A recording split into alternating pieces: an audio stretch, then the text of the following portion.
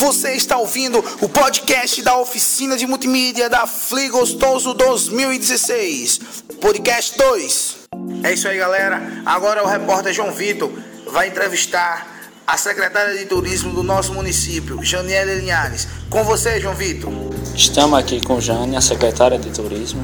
Jane, qual é a importância para o turismo do nosso município receber o FliGostoso? Boa tarde, Vitor.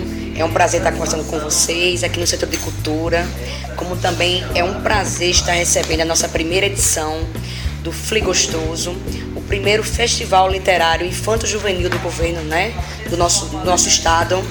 E pra gente é único. Primeiro porque é um pontapé inicial.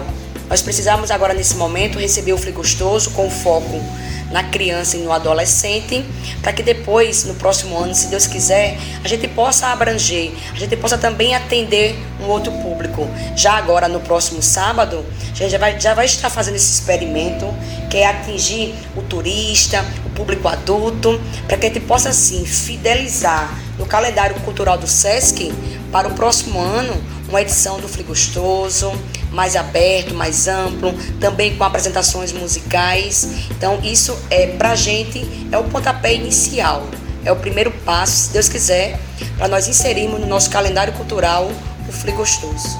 Qual é a meta para o FliGostoso do próximo ano?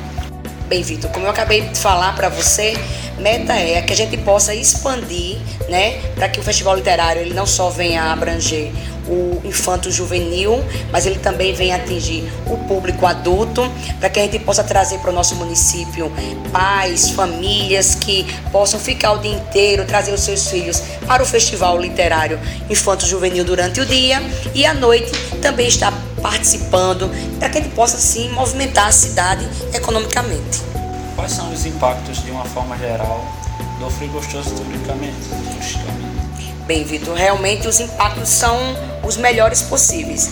O impacto começa antes da realização do FliGostoso. Já começa com a divulgação e com levar o nosso nome para diversos outros lugares. Globo.com, Jornal Hoje, InterTV, TV Ponta Negra, elas já mencionaram durante a programação da semana a realização do FliGostoso, ou seja, o nosso município já está altamente divulgado antes de acontecer o evento. E durante o evento também nós temos uma grande divulgação. Então, do ponto de vista de divulgação, é o melhor impossível. Economicamente, nesse primeiro momento, é claro que nós vamos atingir um público infanto-juvenil, mas para os próximos anos, a gente quer que haja uma movimentação na economia do município, ocupando pousadas, para que o pessoal também possa sair à noite, para se divertir, para frequentar os restaurantes, ou seja, para movimentar a economia local turisticamente. Obrigado, Jana. Tá bom, Vitor, quem agradeço sou eu. Podcast gravado no dia 28 de abril de 2016, dentro da Oficina de Produção Multimídia da FliGostoso. Repórteres Mateus Eduardo e João Vitor. Edição de áudio Alex Amaral.